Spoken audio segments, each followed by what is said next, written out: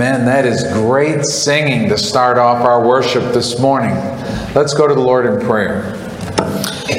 Father in heaven, we come before you with humble hearts, thanking you and praising you that you have provided a house for us to worship in, a church family to worship with, and most important, a Savior to worship. Lord, we thank you that you gave your only begotten Son, that whosoever believeth in him should not perish. We rest in that, we rejoice in that, we praise you for that.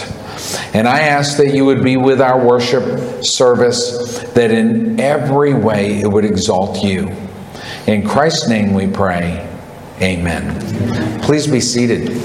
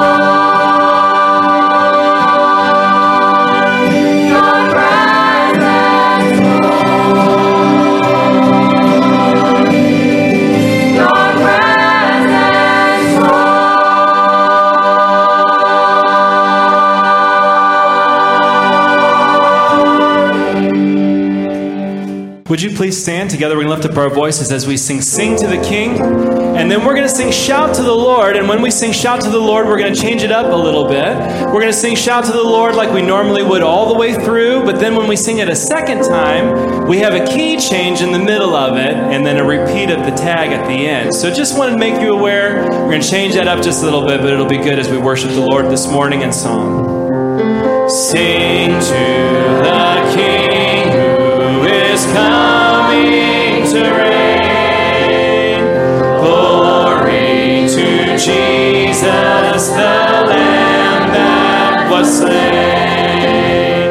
Life and salvation, His empire shall reign. Joy to the nations, and Jesus is King.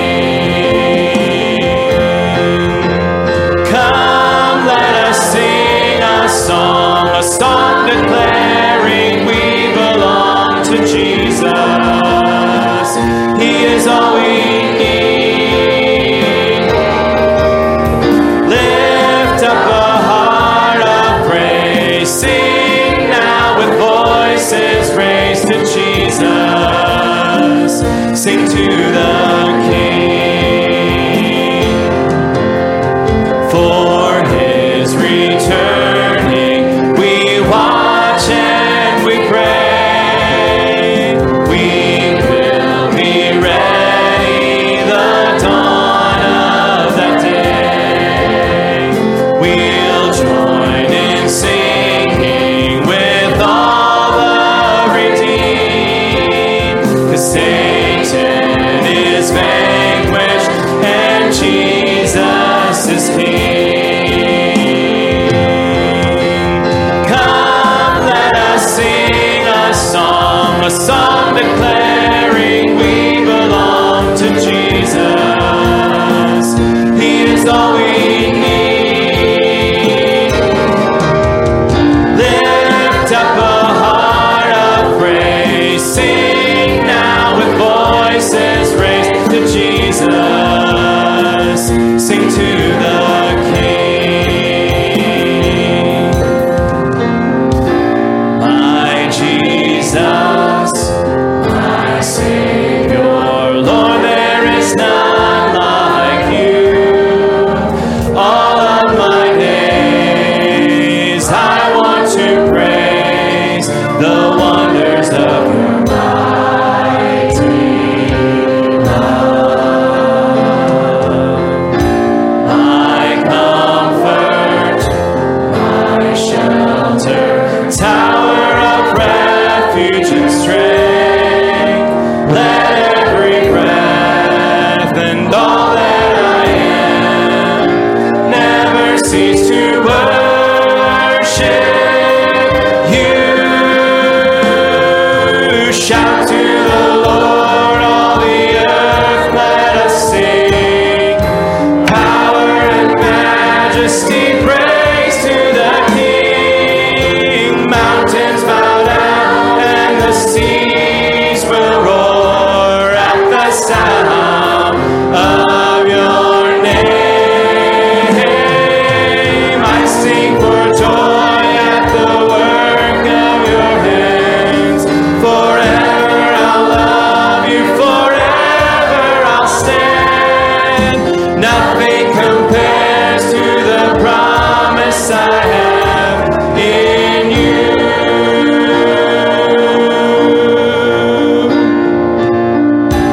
My Jesus, my Savior, Lord, there is none like you.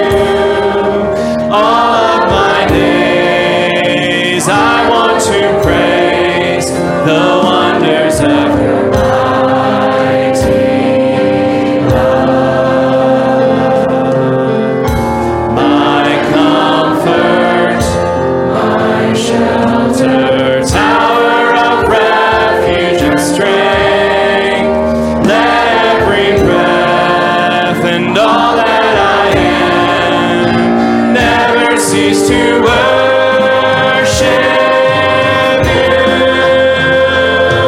you. Shout to the Lord, all the earth,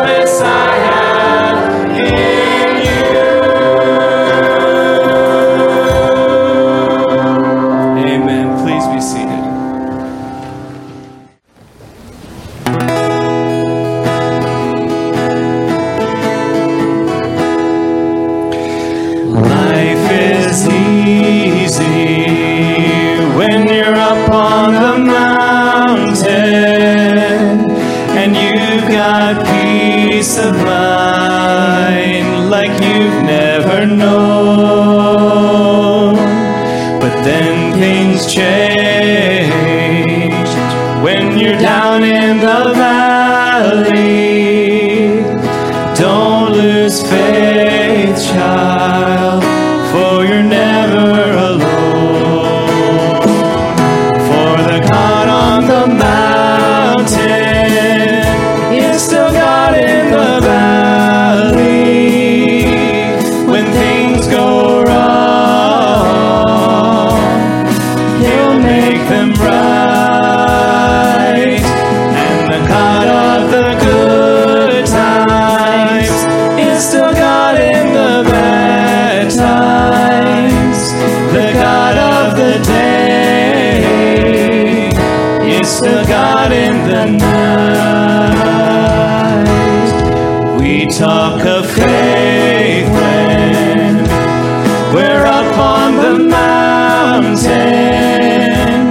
but the talk comes easy when life's at its best. It's down in the valley of trials and temptation. That's when faith is really put to the test. For the God on the mountain is still God in the valley. When things go wrong, He'll make them right. And the God of the good times is still God in the bad times. The God of the day is still God in the night. For the God on the mountain is still God in the valley. When things go wrong, He'll make them right. And the God of the good times is still God in the bad times. The God of the day is still God in the night. The God of the day is still God in the night.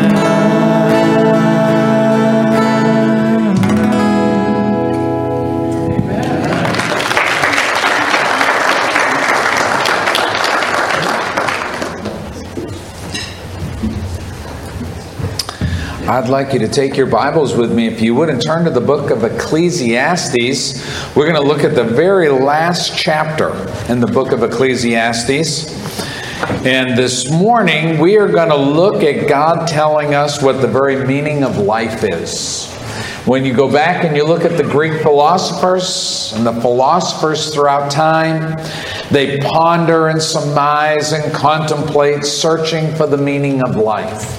And all they had to do was go to Ecclesiastes chapter 12, verses 13 and 14 in the Old Testament, and there they could have found the meaning of life, because God is going to tell us straight up what it is. So listen as I read to you these two verses. Let us hear the conclusion of the whole matter. Fear God and keep His commandments, for this is the whole duty of mankind. For God shall bring every work into judgment, with every secret thing, whether it be good or whether it be evil. Let's go to the Lord in prayer. Father in heaven, I pray that you be with us as we look at this text, as we contemplate the very meaning of life, and as you have said, the conclusion of the whole matter. I pray that you help us to really contemplate this truth and to consider it. We thank you that you give us your word and give us a place to worship and come to search your word. And I pray that it would be your Holy Spirit that moves in each of our hearts as we look to you. In Christ's name we pray, amen. The title of the message this morning, quite simply, is The Conclusion of the Whole Matter. We are getting ready next Sunday to go into Missions Month throughout the entire month of October. And maybe the question would be asked, why do we do that every year? We do that because it is really the conclusion of the matter. It is God's purpose for us to share, see the gospel spread, disciple, and pass on to the next generation the hope and trust that we should all have in the Lord God Almighty. It's why we do missions. It's why we do church, is to come and worship and honor and glorify Him. And to have us step back and humble ourselves and reflect on who He is and who we are. As we come to this text, He talks to us that we might understand the conclusion of the whole matter. And there's really only 2 points in both of those verses. We find out that He wants us to understand the whole duty of man, and He wants us to understand what motivates us to seek Him and to worship Him. So what is the whole duty of mankind? What is it that you and I are called to do by God? He's called us to fear Him. Listen to what He says again. Let us hear the conclusion of the whole matter. Fear God and keep His commandments, for this is the whole duty of man. Now, He's not talking about fear in the sense of being terrified and step back and cower and be afraid. He's talking about reverential fear, of you and I stepping back and understanding that He is an awesome and wondrous God, that He is the only true and living God, that He is the Creator God, and that we are not God. We are His creation. We are created from the dust of the earth. He breathed into the life of man, the very spirit that you and I have within us. He is God. We should have that reverential fear of Him. Look with me, if you would, at Psalms 89. We're going to look at verses 7 down through 14. And in this text, we learn about that fear of God and why we should fear God. So look with me, if you would. Psalm 89, verses 7, we pick it up. It says, God is so greatly to be feared in the assembly of the saints. So you and I gathered here right now, you and I are the assembly of the saints. And God says to us, He should be feared, reverential fear, in our midst, and to be had in reverence of all them that are about Him. That's why I say to you, it's not talking about you cowering in a corner, terrified of God. He's talking to you and I about reverence. He uses that specific word in this verse as we seek to understand fearing Him. God is greatly to be feared in the assembly of the saints, and to be had in reverence of all them that are about Him. So we begin to understand that God deserves our fear. He deserves our reverence because He is God. Listen to verse 8. O Lord God of hosts, who is a strong Lord like unto Thee, or to Thy faithfulness round about Thee. The question is posed, who is stronger than God? Who would know more? Who would have more insight? Who would be able to control the creation that He created? Only Him. He is God. He controls nature. Listen to what He says in verse 9. Thou rulest the raging of the sea. When the waves thereof arise, Thou stillest them. Who can control the seas? Only God. Can man control the seas? We do our best to try to just hold the banks and limit erosion, never mind control the seas. We do our best to measure when there's an earthquake at the bottom of the sea, to know when a tsunami is coming.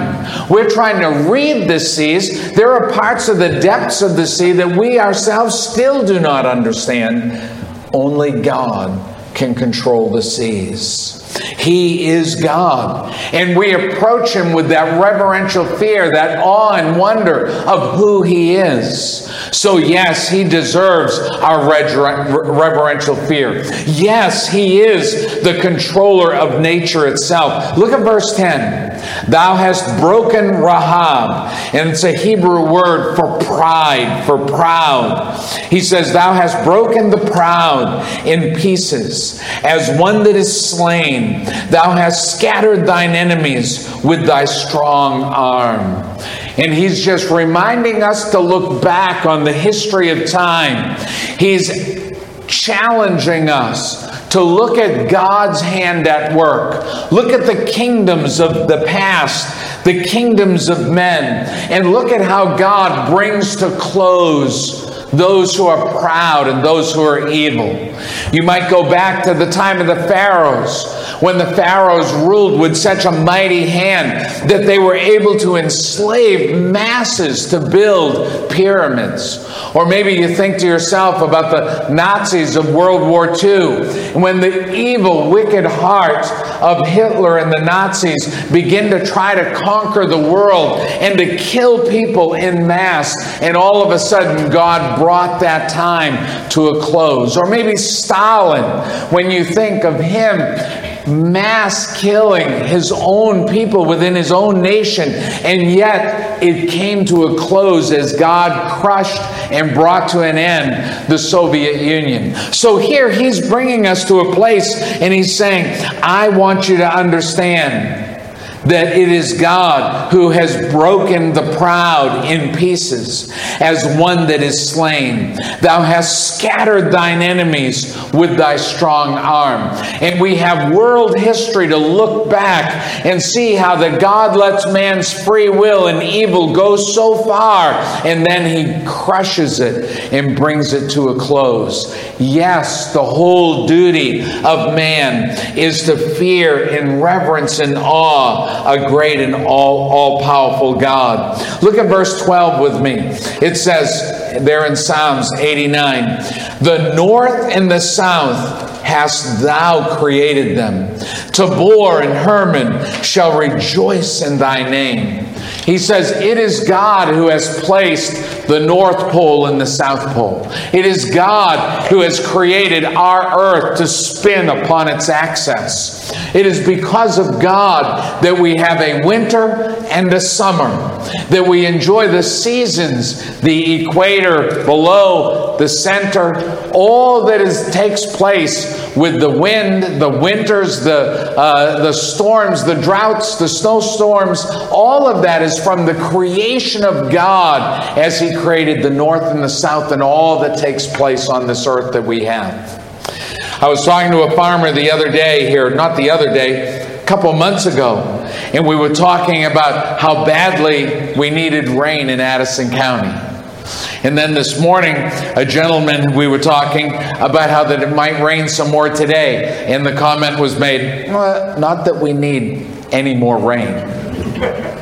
Isn't it interesting how that these things transpire and it moves upon the earth that we live in? You and I are dependent upon the creation of God for our very food. He reminds us that the whole duty of man is to recognize and reverence God. But if you'll go back with me to our text there in Ecclesiastes, it's not just that he calls us to fear him. Listen to what he says. He says, let us hear the conclusion of the whole matter. Fear God and what? Keep his commandments. Let's all say that together, because nobody likes, we're in a day and age where nobody wants to hear this part. So let's say it together, because I think it's important for us to say it and to hear it. So we are to fear God and keep his commandments. He has called all humanity. Not just you and I that are Christians who come to church. He's telling us this is the whole matter for all humankind. He's saying He expects all humankind to reverence Him and to keep His commandments. The world we live in would be an entirely different world if people would genuinely, sincerely keep the commandments of God. Look to the Lord in stewardship. Look to the Lord in charity. Look to the Lord in kindness, patience. All those things impact our daily lives, doesn't it? And all those things are built within the commandments. So He says to us, the whole duty of man is to reverence God and to keep His commandments. He looks for that obedience in each of us. John 4:24 says, God is a spirit, and they that worship Him must worship Him in spirit and in truth. Meaning that it is our inner person that God is looking to obey His commandments. It's not necessarily always just the outward action. See, He looks within us and He knows whether we're keeping His commandments in sincerity and in truth.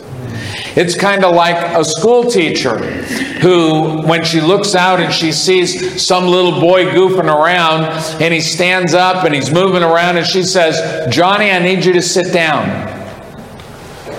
And Johnny goes ahead and he sits down and he says, but I'm standing inside.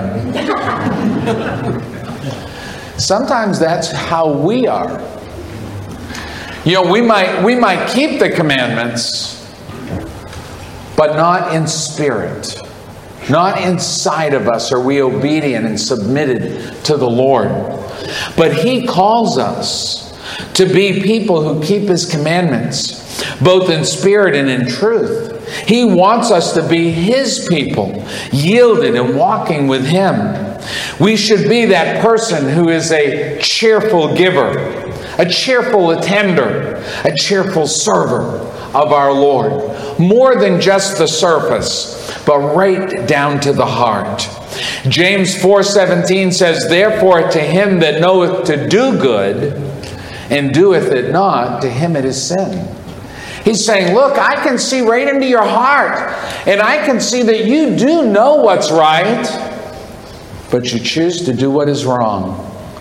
God reads the Spirit, and He calls us to keep His commandments in spirit and in truth. Matthew 22, verses 36 through 40, Jesus said unto him, thou shalt love the Lord thy God with all thy heart, with all thy soul, and with all thy mind. This is the first and great commandment. The second is like unto it. Thou shalt love thy neighbor as thyself. On these two commandments hang all the law and the prophets, is what Jesus said. So He does call us to obey His commandments. He says that you and I should strive to obey those things that honor God in our lives, even to the place where we love our neighbor. Do you pray for your neighbor? Do you wave when you go by? Do you know his name or her name? We live in a place, a day, and an age where we're so disconnected from others, we struggle at the most basic principles and truths. God has called us. He says the whole duty of man is to fear God and to keep His commandments. And you and I, we don't need an ancient Greek philosopher. We don't need a fortune cookie. We just need to go to the Word of God to find out what really is the meaning of life. So what is the motivation? He gives to us in verse 14. He tells us what the whole matter of man is in verse 13. But here he goes ahead in verse 14. He gives us our motivation. He says, for God shall bring every work into judgment with every secret thing, whether it be good or whether it be evil. When my kids were very little and we'd go on a road trip, I could see my kids in my rearview mirror. Don't tell kids you know that. Because we'd be driving down along and the kids would get picking at each other, pinching or pushing or taking things. And I'd say, leave your brother alone. How'd you know, Dad? That's just what dads do. They just know. And then moms are even more amazing, aren't they? They've got some kind of supersonic hearing and intuition and all that stuff, when in reality it may be just enough life to know what's going on when she hears that bickering and arguing in there. And they wonder, how'd you know? Well, you know what God does know? He knows everything that goes on in our lives. He says, for God shall bring every work into judgment with every secret thing. Isn't that so interesting? For God to mention the secret things. You see, maybe you or I think nobody knows. But God knows the secret thing. This week I picked up the Addison Independent and I was reading down through it. And I came to the Vergennes police news. And I was just scanning down through to find out if I was on the blotter. And I wasn't, thank the Lord for that. But I saw on there, I saw this little thing, the Vergennes police had to do with a community individual embezzling money from the church. And I thought, no, wasn't Ann. Wasn't our treasurer. But I went ahead and I thought to myself, oh, so horrible. I hate to see that happen. I hate to see that in the news. I hate to see that anywhere. But sure enough, some guy had gone ahead and embezzled thousands and thousands of dollars from one of the churches in town. And my heart broke for that. But do you know who knew, starting with the very first penny? Was God. And he says to us, he says, part of the motivation of us reverencing God and obeying His commandments is understanding that He will hold us in judgment. Yes, even for those secret things. And we should live our lives with accountability. I know that that's countercultural. Our time, our society, our world we're living in today in the West doesn't like accountability. We'd rather pass it on to the next person. You know, it's not my fault, it's your fault. Okay. Okay, you'll take it. I got broad shoulders. Okay. Sandra Jo and I joked that that's why we got married, was to have somebody to blame. In fact, something happened the other day at the house, and she said, oh, I wish I could blame that on you. But the reality is, the Bible teaches us we should take accountability ourselves and understand that it is part of our motivation as believers to recognize that God knows my life. He knows my actions, my doings, my works, even my secret things. Whether it be good or whether it be evil, He says to us. I want you to look with me to Hebrews chapter 12 in your New Testament. If you turn over there and look at Hebrews chapter 12, verses 23 on down. And I want you to see that, yes, the Lord will judge us. It's an important part of life of understanding that there is accountability to somebody. Look down with me if you would. Hebrews 12. I'm going to pick it up at verse 23. It says, to the general assembly and church of the firstborn, which are written in heaven. That's us. He's talking to you and I. The general assembly and church of the firstborn, which are written in heaven. And to God, the judge of who? All. The judge of all. Not just the judge of Pastor Tim. Not the judge of just Steve sitting over here, or as we look back, John sitting right there. You know, not just the judge of Joy right there, hardworking school administrator / I'm not sure, your job changes all the time for me. You know, God is not just picking and choosing who He's going to judge. He is going to judge all. Every one of us. Both the saved and unsaved will stand before God. Now, you and I that are Christians, the Bible teaches us that we will stand before God in the bema seat, the reward seat of Christ. But He says He will take all of our life's works and test them by fire. That which is good will come forth as gold, silver, and precious stone. But that which is not is consumed. We all stand before God. All our works are tested, both the lost and the saved. And He reminds us that, yes, even those secret things.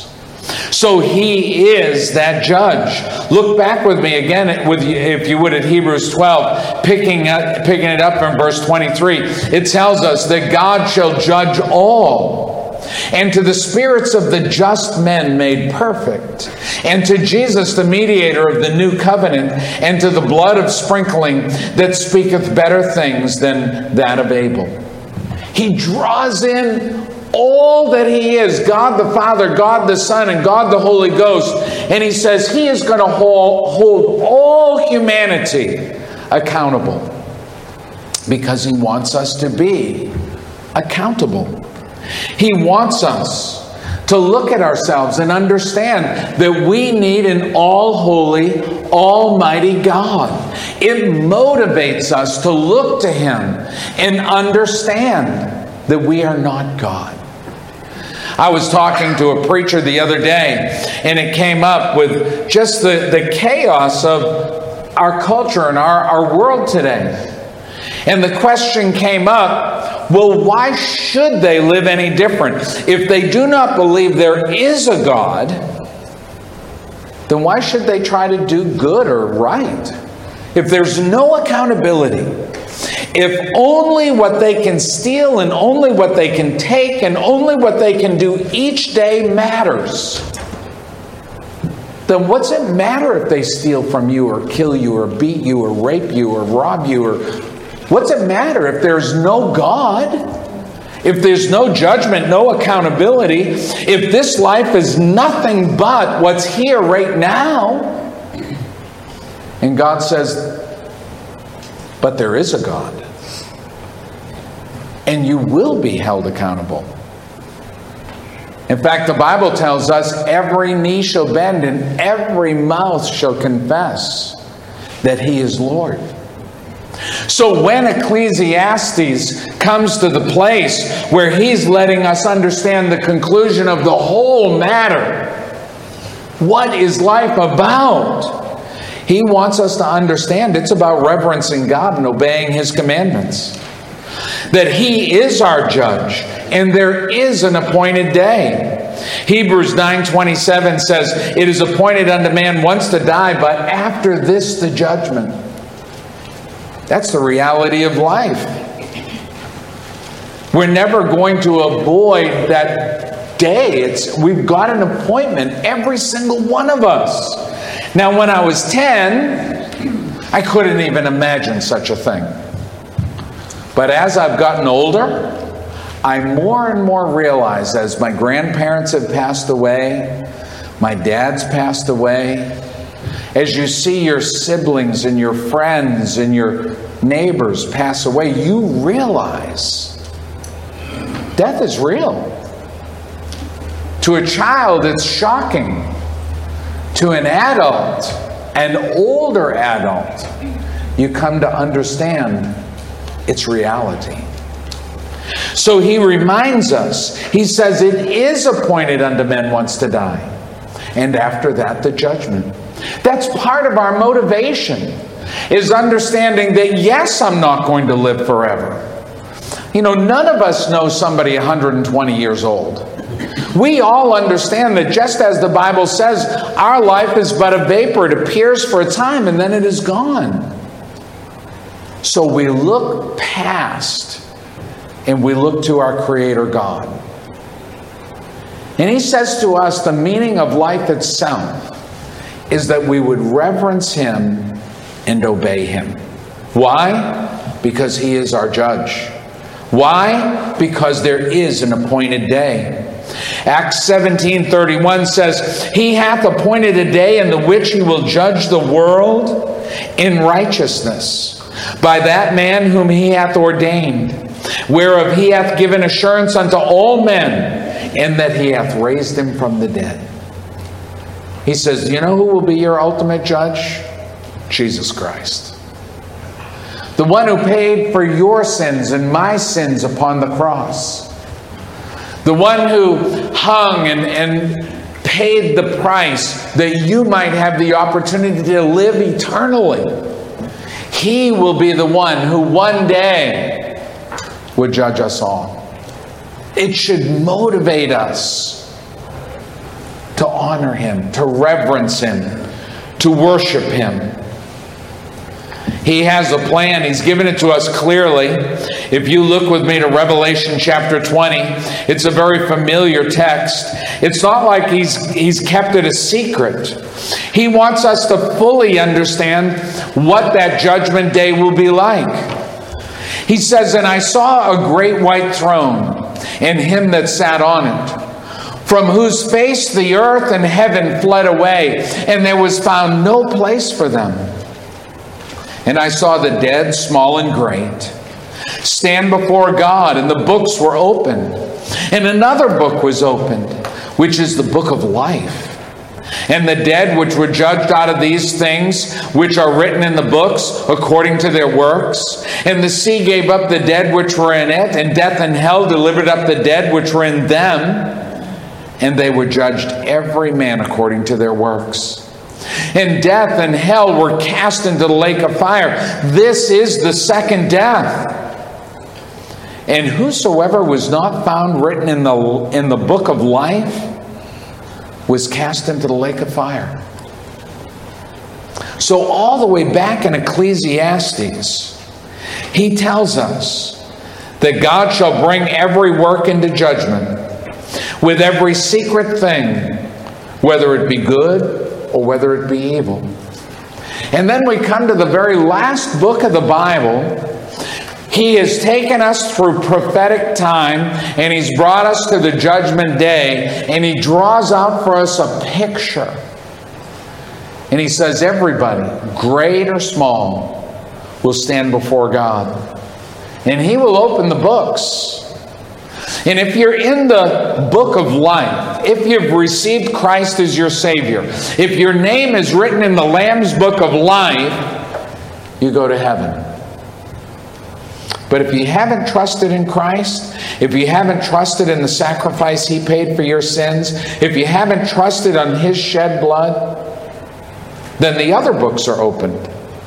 And there he looks at all the works of your life, both public and secret. And he says, well, show me. Show me in this book. Show me where you turn from your sins and they've been washed away and you've been cleansed by the power of the Lamb of God. Show me where your sins have been blotted out. Because I don't see it in all the works of your life. Even the secret works, I don't see where you've received forgiveness and your name was written in the Lamb's book of life. And he says they are cast into hell itself forevermore. You see, God wants us to understand the meaning of life. He wants us to grasp the conclusion of the whole matter. He wants us to be motivated to do the whole duty of man, which is to reverence God and obey his commandments. Sadly, around the world, there are people who say, I don't want to know God. I reject God. I will not humble myself to God or anyone. There are those who shake their fist at God. There are those who burn in effigy things representing God, as if somehow that makes God not real. But you can't take away what is. You can deny it. You can try to change it. We live in a culture in today where people are trying to deny the most obvious things and change the most natural things. But it really doesn't change anything. I was talking to Bill this morning, Bill Kipp, right there. And we were having a little bit of a biology conversation because he's had prostate cancer. And they took out his prostate. And he explained to me that in a woman, and so be it, in the urinary tract, there's one sphincter to stop that. In a male, there's two. I never knew that. So in the prostate, there's a separate sphincter in there to control that urinary tract. But when they take out your prostate, all of a sudden, you're more like a female. I'm just teasing you, Bill.